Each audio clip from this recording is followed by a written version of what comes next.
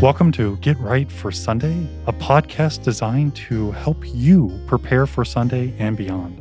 I am Pastor Wright, and each week I have a conversation exploring the Bible readings for this upcoming Sunday. Join us as we discuss how the lessons are applied to our daily life in Christ.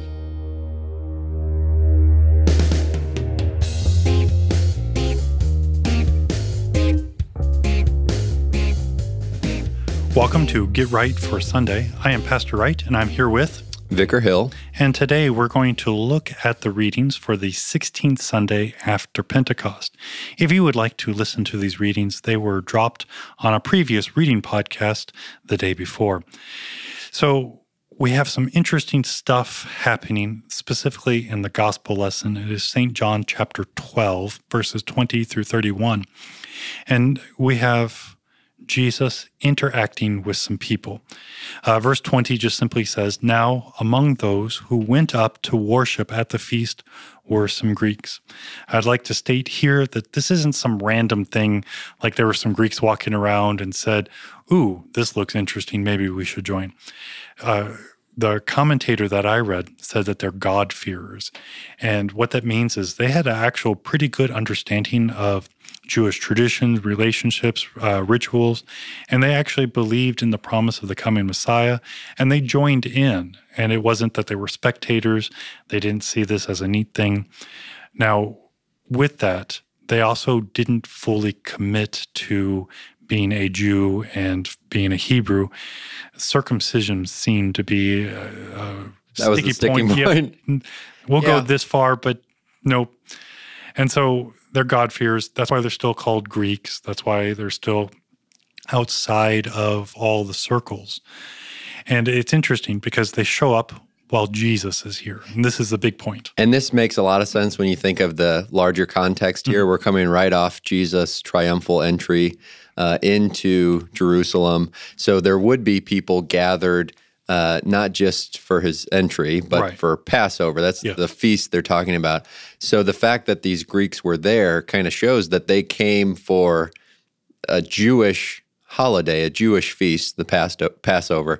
So that shows you that they do have some level of commitment here. Yes. But they haven't perhaps bought in all the way, and obviously there's something, like you mentioned, might be getting in the way of that. Yeah. But that kind of sets the scene for who these Greeks are, why they're there, perhaps. Right. So they're definitely there to participate. They have a knowledge of what's happening, and I like the idea of why it's happening. But then verse 21, "So these Greeks, these men, came to Philip, who was from Bethsaida in Galilee, and asked him, 'Sir, we wish to see Jesus.'" And I love how Philip responds. He runs to Andrew. And then Andrew and Philip go to Jesus with these Greeks. And I think it's bigger than, hey, we want to look at the guy that's talking. It's the see is more than a visual thing. They want to question Jesus. Mm-hmm. They want to ask him questions. I read one commentary that said that they almost wanted to interview him. And again, it's to ask questions. What are you doing? Why are you doing? What is this? What does this mean? We're looking for the Messiah. Yeah. We've got a few questions. We had an opening for it. And so the see is not just, oh, we want to see the guy in charge. This is a bigger statement. And I appreciate that Philip doesn't say, oh, I can answer it, but goes to Andrew, and then they take these men, these Greek, to Jesus. And I'm pretty sure there's some conversation. Hey, Jesus, these guys, they want to talk to you. They're Greeks, and they're here for the Passover. They're participating. They want to talk to you. And I love what Jesus does. So you got these guys. We have no idea how many people there are. But in my mind's eye, I see him looking at them and then turns sideways. Doesn't turn his back on them, just turns sideways. And then he addresses the crowd. He doesn't even acknowledge their existence. He doesn't talk to them. He doesn't say, "So, what do you want to know?" He just lays out what and who he is. And this is verse 23. "And Jesus answered them." And this them is everybody. It's not just the Greeks, it's everybody. "The hour has come for the Son of Man to be glorified. Truly, truly, I say to you, unless a grain of wheat falls into the earth and dies, it remains alone. But if it dies, it bears much fruit. Whoever loves his life loses it, and whoever hates his life in this world will keep it for eternal life. For if anyone serves me, he must follow me, and where I am, there will my servant be also. If anyone serves me, the Father will honor him. This is a really odd statement to make. When people say, hey, I would like to meet you. Hold on, I have something to say. My hour has come. The Son of Man must be glorified. Which in itself is a huge statement, because how many times in the Gospels do we hear Jesus say or refer to this idea that his hour has not yet come? Right. So early in his ministry, I mean, I'm thinking of the wedding at Cana. Yeah, don't tell anybody. And his hour had not yet come. He even says that to Mary. Yeah. Right? So it's this idea that his ministry, it has a beginning, but there's also an end. Yeah. And we get to see all that stuff in between. And throughout that, he's constantly saying, my hour has not yet come. It's not yet time. It's not ready yet. And now we finally get his hour has come. So a pretty big transition there in what his ministry is and what it's about to take on. So let me push you on this one a little bit. Why is it the Greeks show up and Jesus says, my ministry's over. Why with the Greeks? Any idea why these guys? So, and we kind of got into this last week, I think, with the Syrophoenician woman with the possessed daughter. Yeah. Because who did Jesus really come for, first and foremost? The people of Israel. Yeah, the house of Israel, the children of Israel. Those were God's people, and they've been given promises all the way back to Genesis 3:15. These are God's people, and the promises are for them. But now we're seeing that promise extended. So like we saw last week with the Syrophoenician woman, a Gentile in her own right, she gets the crumbs of that promise if we're carrying this. And here we have these Greeks show up, and they want to see Jesus.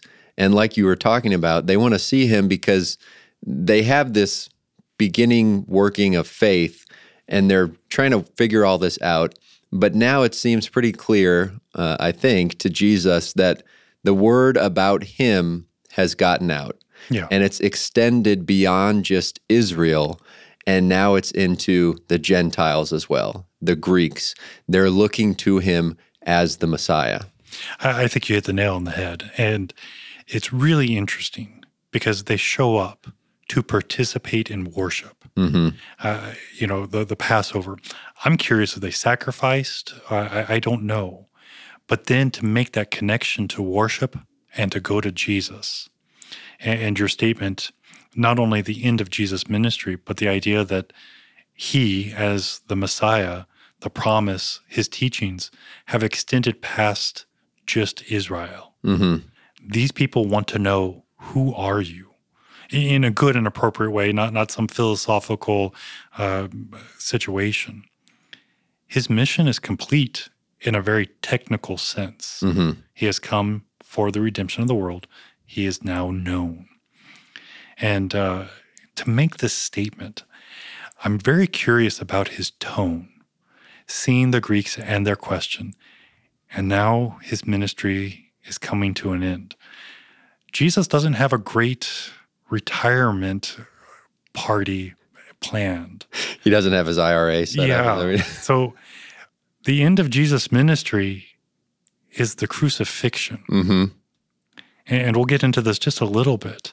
But to make this statement, the hour has come for the Son of Man to be glorified. Well, that sounds great. Yay, let's glorify Jesus. And then he has this parable, this analogy. Truly, truly, I say to you, unless a grain of wheat falls in the earth and dies. Jesus is equating himself to this seed, and he's talking about death. It remains alone, but if it dies, it bears much fruit. So this is from 23 to 26. This is actually read at the committal service. And I'm not sure how many caskets I've stood next to and read this. And we always attach it to the context of the situation. There is the deceased, and we make this statement from the words of Jesus. Unless the seed dies, it remains alone. But if it goes into the ground, dies, it bears much fruit. Mm-hmm.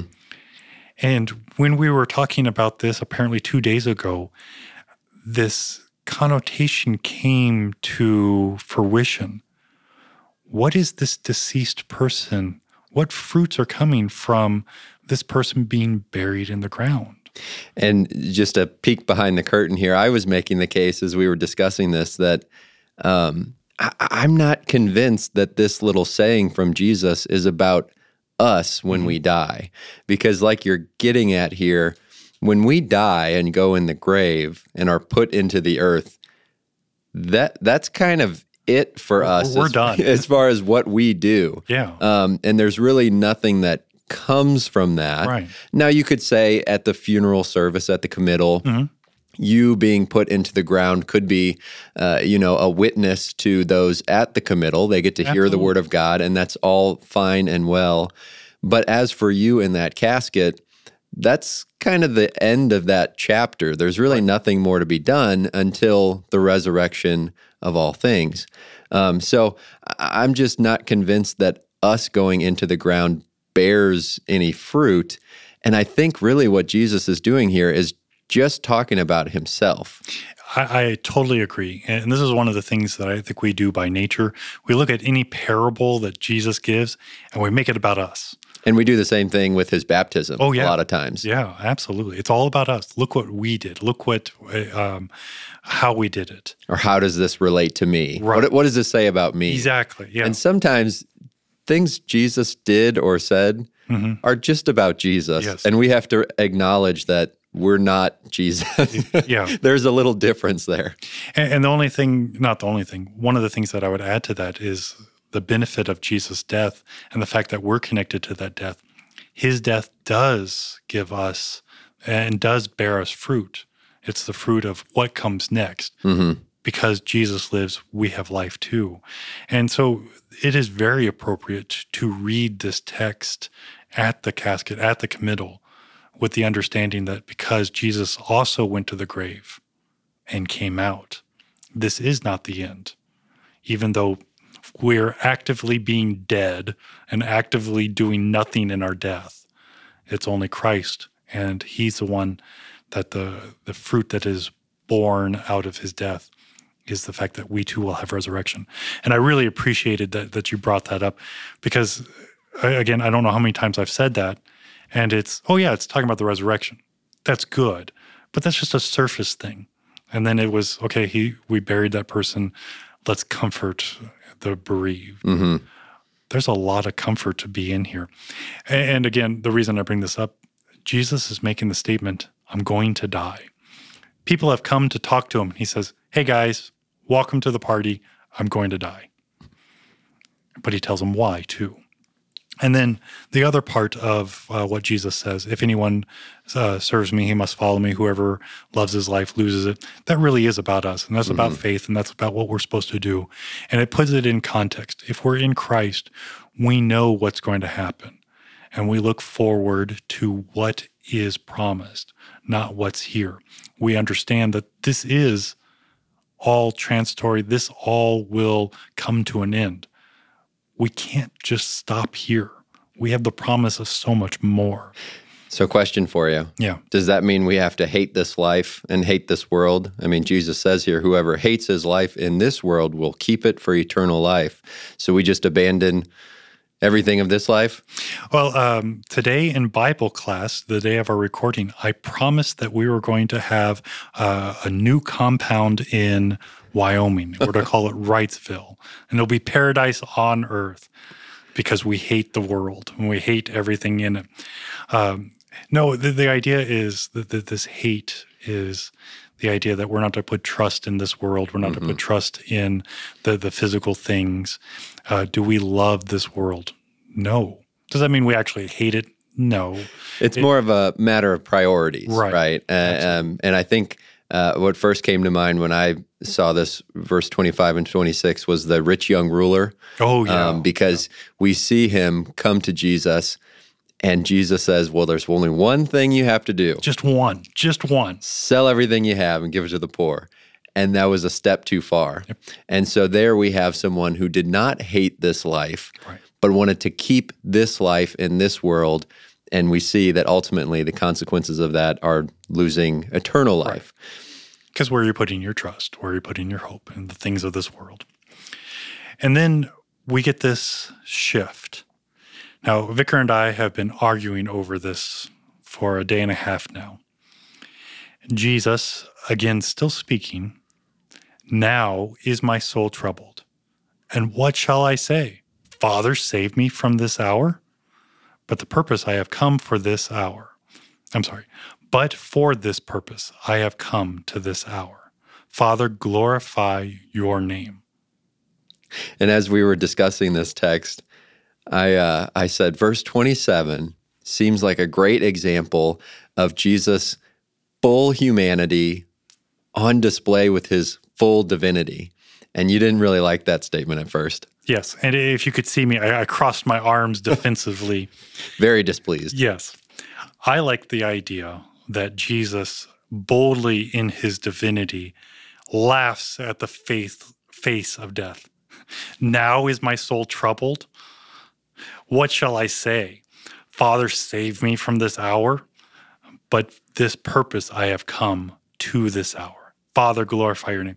The resolute, the strength, the power, the might of the divine God in Christ, laughing at what is to come because he knows that he is going to vanquish sin, death, and hell. And I thought, well, Pastor, that's a good idea. It's a great idea. But we have to remember that Jesus is still man. Yes. And so I kind of pushed back and thought, well, if I'm man and God, the man part of me is going to be a little terrified of what's about to come. So we have the human side of Jesus about to be put to death, and we have the divinity of Jesus knowing what he's there to do, what his ministry is all about. It ends on the cross with crucifixion. And I think this now is my soul troubled, genuine concern. That's how I take it. Okay, so I'm going to stop you here. Read it with genuine concern. Now is my soul troubled. And what shall I say? Father, save me from this hour, but for this purpose I have come to this hour. See, what am I supposed to say about that? I really, really appreciate this. And with this, I don't want to pit the divinity against the humanity. And I know you don't want to pit the humanity against the divinity. We're not splitting Christ.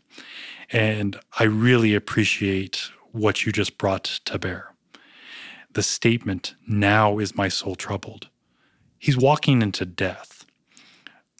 I don't know many people who say, oh, it's time to die, and joyfully, gleefully go into this. Mm-hmm. I know people, and I have been with people who have welcomed death with fear and trepidation, but with boldness. The idea that Jesus shows forth his humanity, and this isn't that the divinity takes a back seat to this. It is God-man. Mm-hmm. And I think the divinity aspect of this comes into play where you see Jesus understanding he's about to be put to death and what that means, but then still obeying the Father's will. Because if he was fully man, I think you hike up your sleeves and run away because you understand what's coming. Right. So this idea that he understands he's going to be put to death, but he still submits to the Father's will.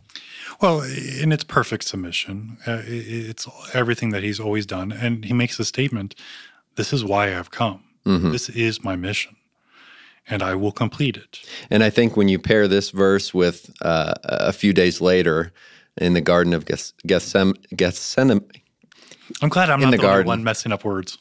When you have Jesus in the garden and he's fervently praying and asking to be delivered from this. If this is your will, let this cup pass. If not, I'm going to do your will, Father. And that's exactly what he does. But it's that that acceptance of the will, that perfect obedience that really is otherworldly. I mean, that's stuff that we can't do. No, and I absolutely agree. And as I said, I appreciate that you bringing forth the humanity, because I want the mighty Savior, the conquering God to vanquish death. But that's a God of my imagination. So we have Jesus here. His soul's troubled, but he's accepting what's before him. Yes. And we get, jumping ahead, then a voice came from heaven. I have glorified it, and I will glorify it again. So we have Jesus being accepted by the Father, kind of reminiscent of his baptism. And it's not for his own benefit, but for the crowd. Well, so with this, the statement of 27, he makes this is a public statement, and I don't think he's shouting this, and it's not that he's whispering it.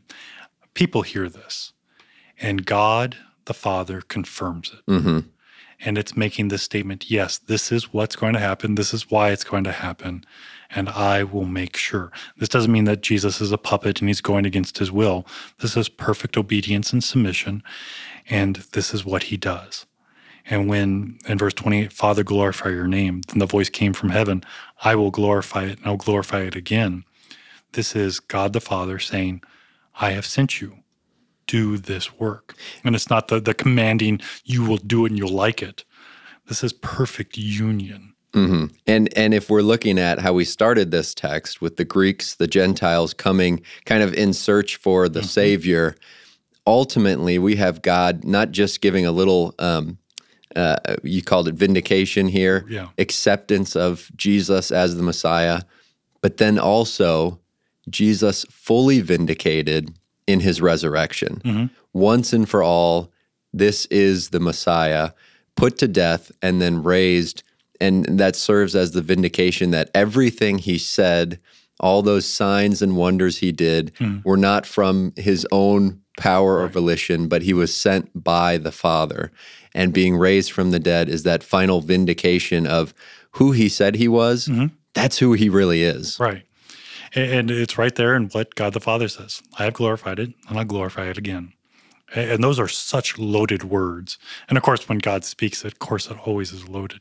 The crowd stood there and heard it and said, it had thunders. Others said, an angel has spoken to him. And I love the fact that the crowds always have to explain miracles. It didn't really happen that way. This is what it really was. The sad thing is, we do this today, or continue to do this. Jesus answered, this voice has come for your sake, not mine. Now is the judgment of this world. Now will the rule of this world be cast out. And I, when I'm lifted up from the earth, will draw all people to myself. He said this to show by what kind of death he was going to die. I think this is a double meaning. Not only lifted up, and that's, of course, the cross, and draw people towards him, but the whole idea, I also think it's his ascension, when he ascends. Yeah, I like that. Because what do? We're drawn to what has happened.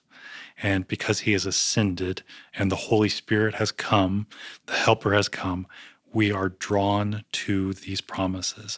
We are drawn to the fact that God the Father has glorified Jesus' name, the name that every knee will bow to, and will glorify it again. And I like the idea that that's a continuation. That's not, you're home, Jesus, I'm going to stop working. But it's the whole continuation of the glory of Christ, which is heard in sermons, Bible studies, and the life of the church.